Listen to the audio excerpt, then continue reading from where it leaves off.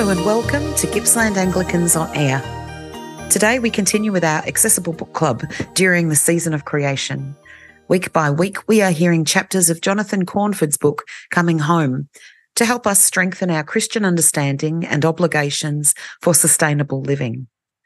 Morning Star Publishing says, in Coming Home, Jonathan Cornford joins biblical theology with analysis of contemporary problems to help chart a practical, hopeful, and life-giving path through troubled times. Today's episode is part 3, but don't worry if you've missed an episode. You can listen to Life FM's podcast online anytime. Also, the chapters of this book make sense independently, so you can join in at any point of our journey or plan ahead to hear a particular part. Visit www.gippslandanglicans.org.au for program details. A note about the chapter you are hearing. To keep within our program timeframe, some parts of the chapter have been left out. We invite you to get a copy of the book and read the chapters, and we will also explain those parts when we meet to discuss this section on 14th of September. Today you will hear from Gippsland Anglican, the Reverend Kathy Turnbull, reading Chapter 2, Work and Leisure, from Coming Home by Jonathan Cornford, published by Morning Star Publishing. Chapter 2, Work and Leisure, Sabbath-Centred Living. Broadly defined, work and leisure are what we spend most of our lives doing when we are not sleeping. It accounts for 2/3 of our time on this earth and almost all of the energy we expend while here. Time is the most valuable thing we have. It cannot be increased or replaced. How can we choose to spend time is how we choose to live our lives. Time is the most valuable thing we can give to God, and it is the most valuable thing we can give to other people. The choices we make about how we spend our time, that is, our choices about work and leisure, are the foundation of our economic behaviour and therefore of our impact in the world. What's the problem? One of the key characteristics of our modern condition is that so many of us are time poor.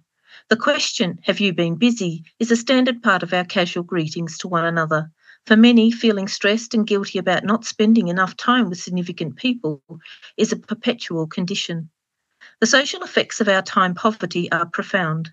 There is little doubt that it plays a significant role in relationship breakdown, leading to family breakdown, and also to the increasing sense of alienation between parents and children.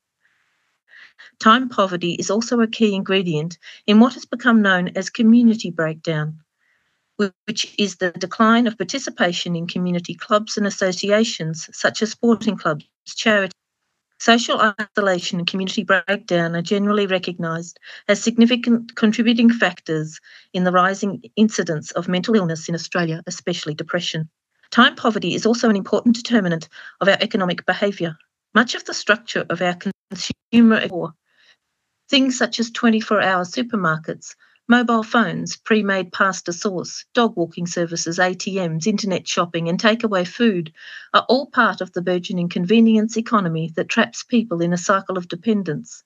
They allow us to cope better with our lack of time, but require that we have higher incomes to be able to pay for all of these things. In turn, the higher our incomes, the greater the demands that work tends to place on our time, therefore committing us to dependence on the convenience economy. The convenience economy plays a large role in the overall destructiveness of our wider economy. Supermarkets, born in the US during the Great Depression, are the flagship of the convenience economy. They have become so ingrained in our way of life that it is almost impossible to imagine living without them. In Australia, Woolworths and Coles control 75% of food retail, giving them enormous power to dictate terms to growers and food manufacturers. The pressure that supermarkets place on farmers is a major factor driving unsustainable farming practices such as overuse of chemicals and irrigation, exhaustion of soils, erosion and salinity. Similarly, the global reach of Western supermarkets has contributed to the undermining of poor smallholder farmers in developing countries in favour of large-scale agribusiness. Supermarkets have encouraged excessive packaging of foods and are notorious for their vast wastefulness. It is estimated that perhaps as much as 1/3 of all food produced in the world goes to waste. If supermarkets are the flagship of the convenience economy, then communications technology is the vanguard. Our consumption of all sorts of time-saving devices, especially telecommunication devices, now makes it possible for us to juggle more things than ever before. However, life lived at a faster and faster pace, with more and more balls in the air, comes at a cost. And the more we feel under pressure, the more we look for things that will make coping easier for us. It is clear that much of our economic behaviour is driven by our time poverty and our continual desire for things to be easier and more convenient. Work. The central determinant of our time status is the role that work plays in our lives. Broadly defined, most adults spend the majority of their waking hours in work of some form or another. Whether it be paid or unpaid, recognised or unacknowledged, outside of the home or inside the home, most of us need to work. Nevertheless, many of our assumptions, attitudes and behaviours around work are deeply unhealthy. Most obviously, the experience of overwork has become increasingly common. Over the last 3 decades, working patterns in Australia have undergone significant change, such that Australians now, on average, work among the longest hours in the developed world, with a greater tendency to work on weeknights and weekends, and many employed on a casual basis only. Research shows clear links between these sorts of working patterns and unhappy family environments, characterised by some consistent elements: poor health for workers, strained family relationships, parenting marked by anger, inconsistency and ineffectiveness, and most worryingly, reduced child well-being.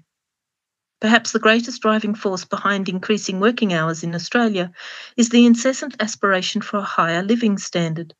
Certainly, rising house prices have demanded Australians seek higher incomes, but at the same time, expectations about the size and quality of housing, which many Australians want, has risen dramatically as well.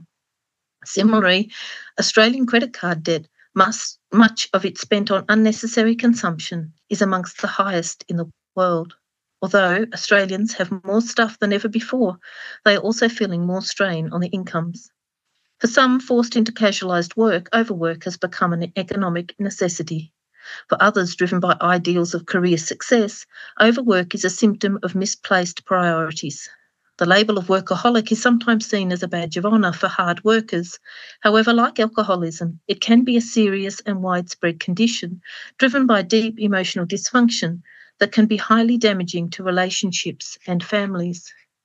By contrast, while many experience time poverty and overwork, there is also a significant portion of the population, much higher than is indicated by official unemployment rates, who have never worked, probably never will work, and whose children will also probably never work. These are people with too much time on their hands, also a deeply unhealthy condition.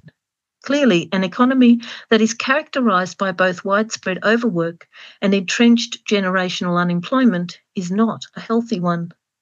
Of course, much of the work that is performed in our society is not even called work because it is not paid employment, such as the work of caring for children, the elderly, the sick and disabled, and the work of clothing and feeding a family and keeping a household.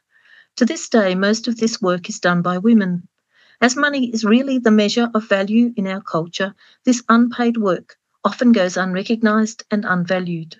This means that many who are performing work that really is necessary often suffer from isolation, low self-esteem and economic hardship. This too can be another serious factor in relational strain, family breakdown and depression.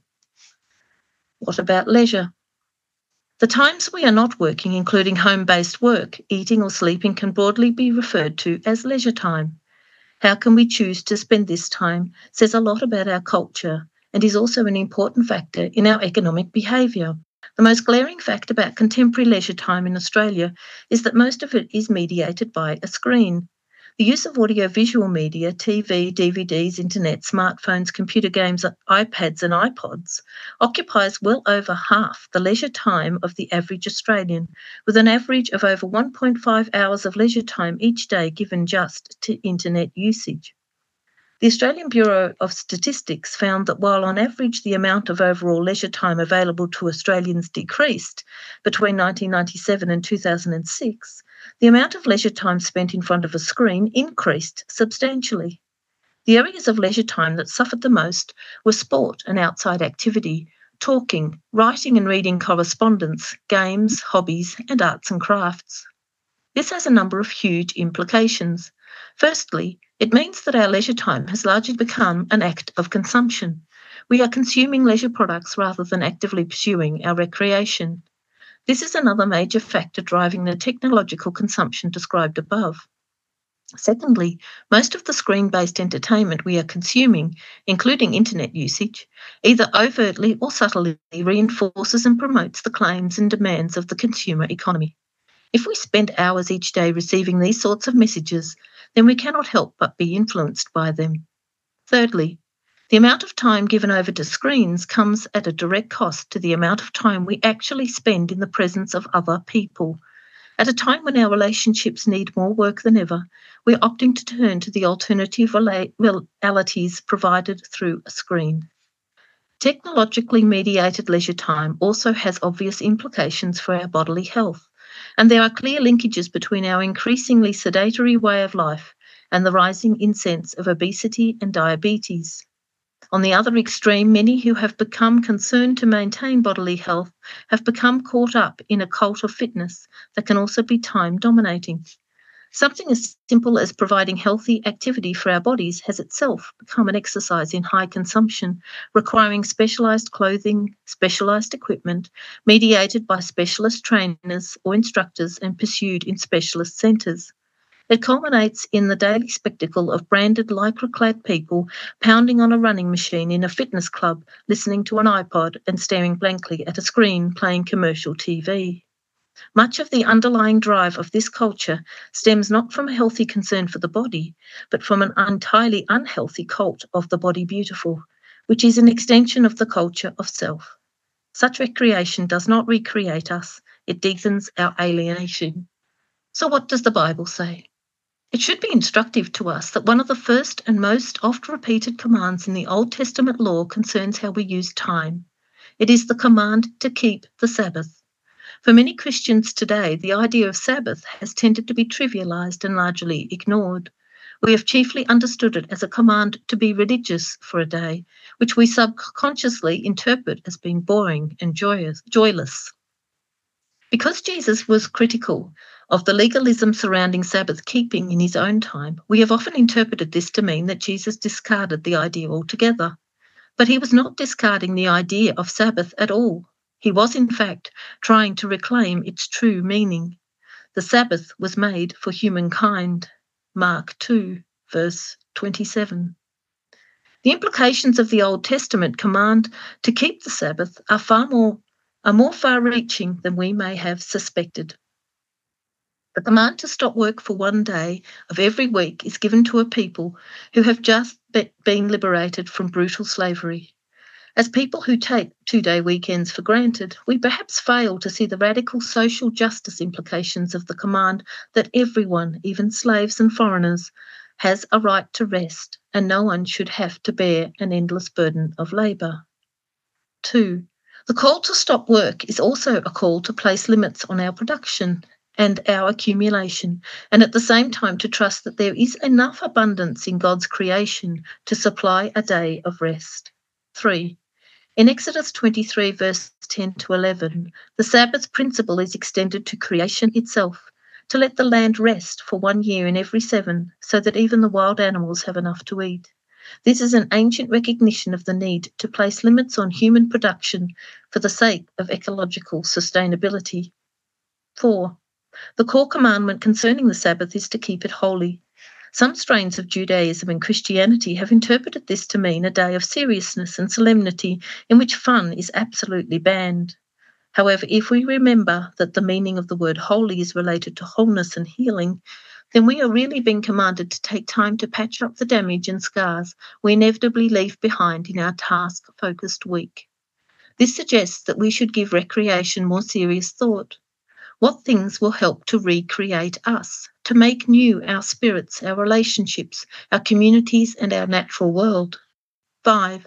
Finally, the call to Sabbath is a call to step back from our blinkered, task-focused world of work and to remember the things that are actually important in life and to put things back into their proper perspective. Fundamentally, it is a call to remember our need of God.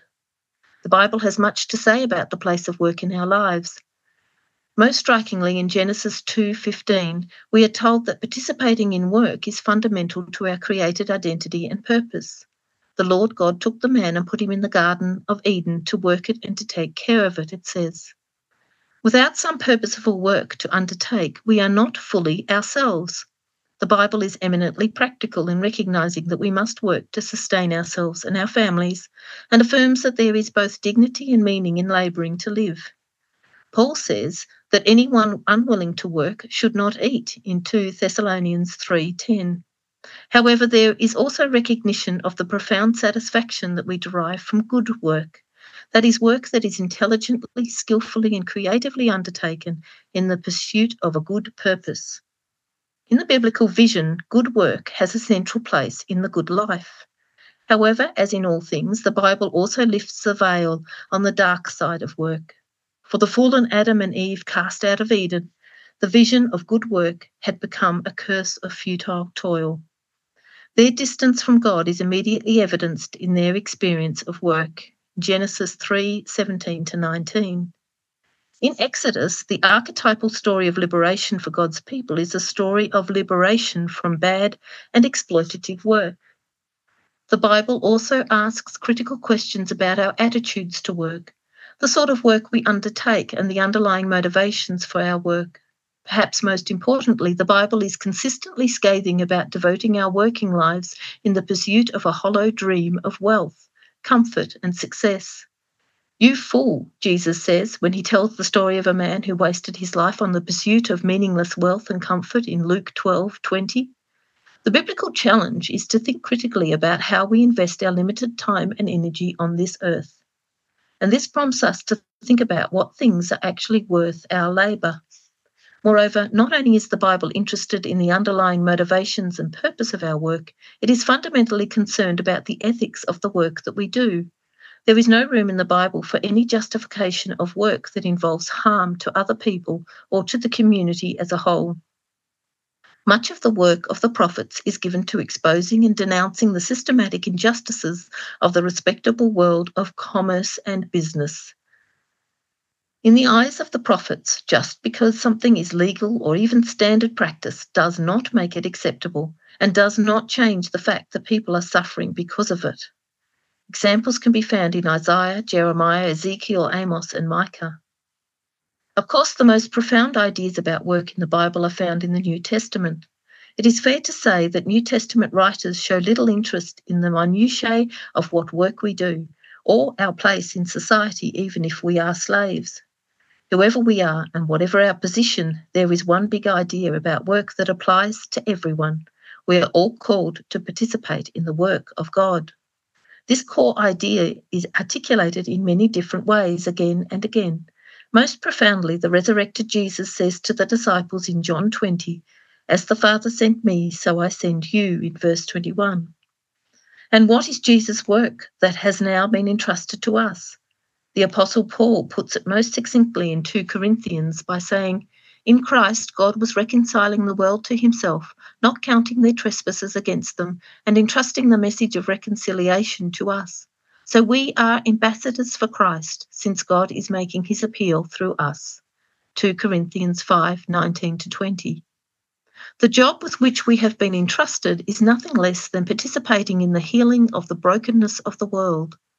This means working to restore the broken relationship between humanity and God, broken relationships between people, and the broken relationships between people and creation. This is such a big job that we all have a part. There can be no such thing as unemployment in the kingdom of God. Paul expects that members of the Christian community will be involved in widely varying work. However, he urges all of them to think about how their work, whatever it is, can play some part in God's work. There are many jobs to be done and many different things needed. The most important thing is to think about our work in terms of the contribution it makes to the community. So then, whenever we have an opportunity, let us work for the good of all, and especially for those of the family of faith. Galatians 6:10. So how might we respond? So how do we use the biblical vision of work and rest to inform the choices we make in a world in which unhealthiness predominates in both?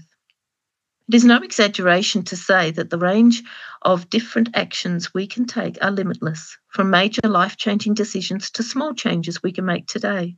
Most of us would admit that we are unhappy about some aspects of how work and rest unfolds in our lives. While this is an important and necessary realisation, the secret is to not try to solve it all in one fell swoop. We need to think about what changes we can and should make carefully and prayerfully, and learn to accept the things we cannot change, for the time being at least. Some things we will be able to act on immediately, but other changes will be ones we will need to work towards over a longer period of time, maybe even years. Below is a range of things to think through in the areas of work and leisure. Under work, 1. Standards of living. If we are wanting our working lives to contribute to the greater work of God, then we cannot think about this apart from the issue of standards of living. How much do we need? How we answer this question is the central determinant of the major time allocations we will make in our lives between paid employment and other endeavours, and also in what type of paid work we pursue. But can we live with less? If we can answer the yes to this question, then we can potentially liberate a whole realm of creative choices in the world of work. 2. Rethinking household work. When it comes to the work of the household, we all have got the wrong end of the stick. In the 20th century, men became the chief wage earners, divorced from the home and housework. Household work became the lot of women, unrecognised, unvalued. With the rise of feminism, women too understandably wanted to abandon such stigmatised and isolated work, the result being a convenience economy in which no one wants to undertake the labour of running a home. Yet while women have moved more into paid employment, they still bear an unfair burden of household labour. However, there is perhaps no more satisfying work than the mutually shared and skillfully undertaken work of running a productive household economy that gives health to and strengthens the bonds of all its members. Indeed, it is hard to imagine, especially when one considers the raising of children and the care of the sick and elderly, more important work. A healthy overall attitude to work requires both men and women to reappraise much more positively the work of the household and to renew a sense of partnership in it. In most cases, this means men picking up their act at home. Indeed, many steps in other areas of this book, such as consumption and environment, require time, intelligence, energy, and creativity be given to the household economy. 3. Non-paid work. If we are prepared to live with less, then one option that is opened up is the possibility of working part-time to give more time to good work that is not paid. In Christian ministry circles, this idea has long been referred to as tent making, from the Apostle Paul's example of making tents to fund his work. However, tent making should not be restricted to Christian ministry. It can be applied to volunteering in the community sector, working for a church community, building creative ventures in community, caring for family, or pursuing a richer, more productive, more sustainable and healthier household economy. 4. Choosing paid employment. What job should I choose? This is a big question for many school leavers entering study and graduates entering the workforce. It is also increasingly a question for many who have been in the workforce for a long time. Everyone has different abilities, skills, and education, and the range of options in paid employment for each one of us is quite different if we are seeking to align our paid work, as much as we can, with God's work. Then there are a number of things to think through. 1. What are you good at and what do you enjoy? This is obviously an important consideration. Sometimes we really are called to undertake things we don't enjoy and don't feel particularly good at, but mostly God wants us to employ the gifts and passions that we have. 2. Is the work you are considering in any way damaging or harmful to people or creation? There are some jobs that Christians clearly should not do. Many people could argue that Christians shouldn't be involved in the arms industry, pornography, gambling, or tobacco. Some people feel that Christians should have no part in advertising or speculating on financial markets, and there are large grey areas. What about the pharmaceutical industry, which has an appalling ethical record, but which provides a service that can, when done well, alleviate much suffering? These are thorny questions that cannot be answered here, but they absolutely should be the sorts of questions we are asking when making decisions about employment. 3. What contribution does this work make to the world? Can we seek employment in activities that contribute something positive? It is no accident that Christians tend to be overrepresented in the helping professions: doctors, nurses, carers, teachers, aid workers, and social workers. And this is as it should be. However, we should remember that the world needs far more professions than these. We really do need good farmers, plumbers, mechanics, IT people, builders, and thousands of other jobs that many people hardly consider are important. How do you perform your work? Whether you choose to be a doctor, social worker, plumber, or mechanic, the extent to which your work actually makes a positive contribution to the world depends entirely on how you do it. Most of us have experienced how, in a time of desperate need, a good doctor, mechanic, or plumber, someone who does their work skillfully, sensitively, compassionately, and with understanding, is something of a godsend. However, getting a bad doctor, mechanic, or plumber at such a time can just add to the suffering.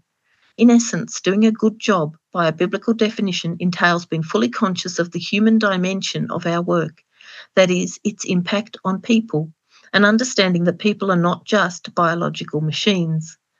Often performing work in a way that is more fully attuned to this reality will require doing things differently from the norm of how they are done in your profession, and may even bring you into conflict with other workers or management who have different priorities. It should come as no surprise that trying to follow the way of Jesus in the workplace may well come at a cost. But what about leisure? 1. Making time for time. Many people reading this will scoff at the very idea of leisure time because their time is under such constant pressure. But why? What is driving such busyness? There are periods and seasons for all of us when business necessarily claims a large portion of our time. But if this is a constant condition, we need to start to think critically about the damage it might be causing in our relationships, our spiritual life, our health, and even our ability to think clearly. Somehow, in some way, most of us have a need to reclaim some time, and that will require re-evaluating the value of other things that claim it. 2. Rethink recreation. How we spend our free time is a good indicator of what we really desire. The fact that such time is increasingly referred to as me time is a good indicator of where our culture is at. We need to put some hard thought into asking what things actually recreate us. That is, what things make us new, as opposed to simply distracting or anesthetizing us.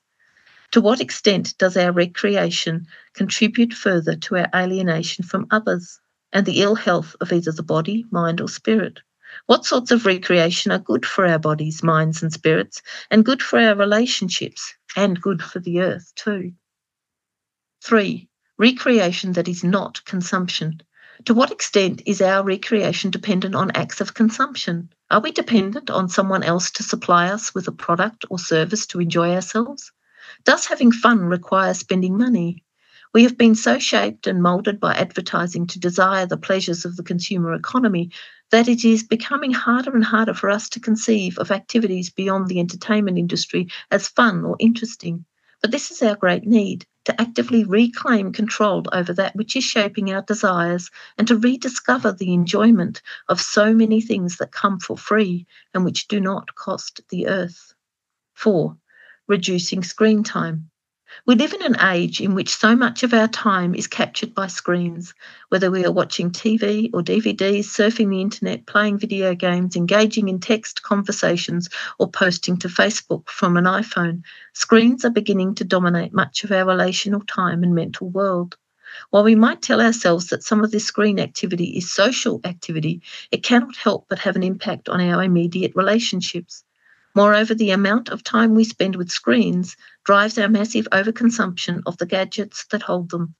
It is also time that could be spent in any number of other activities, such as playing with the kids, gardening, sport and exercise, music and art, reading a book, doing some baking, visiting someone, or just sitting still and having a good old-fashioned think. 5. Time disciplines. The idea of the Sabbath is predicated on the understanding that left to ourselves, we do not necessarily do what is good for us, such as stopping work. We need some frameworks and disciplines that help us remember what is good, even if our immediate inclinations might not be to choose them. There are any number of ways in which the idea of Sabbath can be creatively applied to fulfill its original intention, that is, as a time for wholeness. Time disciplines can be framed either positively or negatively. Nominating times of the week when you will not engage in certain activities, such as shopping or looking at a screen, or times when you will do some things, such as family games, reading, or prayer. While different personality types are inclined to different levels of structure in regard to time, nearly all of us benefit from having some time disciplines in place. Of course, the elephant in the room is, what about time for God? If God is the voice that speaks out of sheer silence, as in 1 Kings 19:12, how can he get a look in amidst our world of perpetual noise and distraction? If there is one area where we desperately need countercultural time disciplines, it is for prayer, for reading the Bible and discussing our faith within our community. Our cultural programming tells us that such things are useless, but these practices are the only real oxygen there is to the life of faith.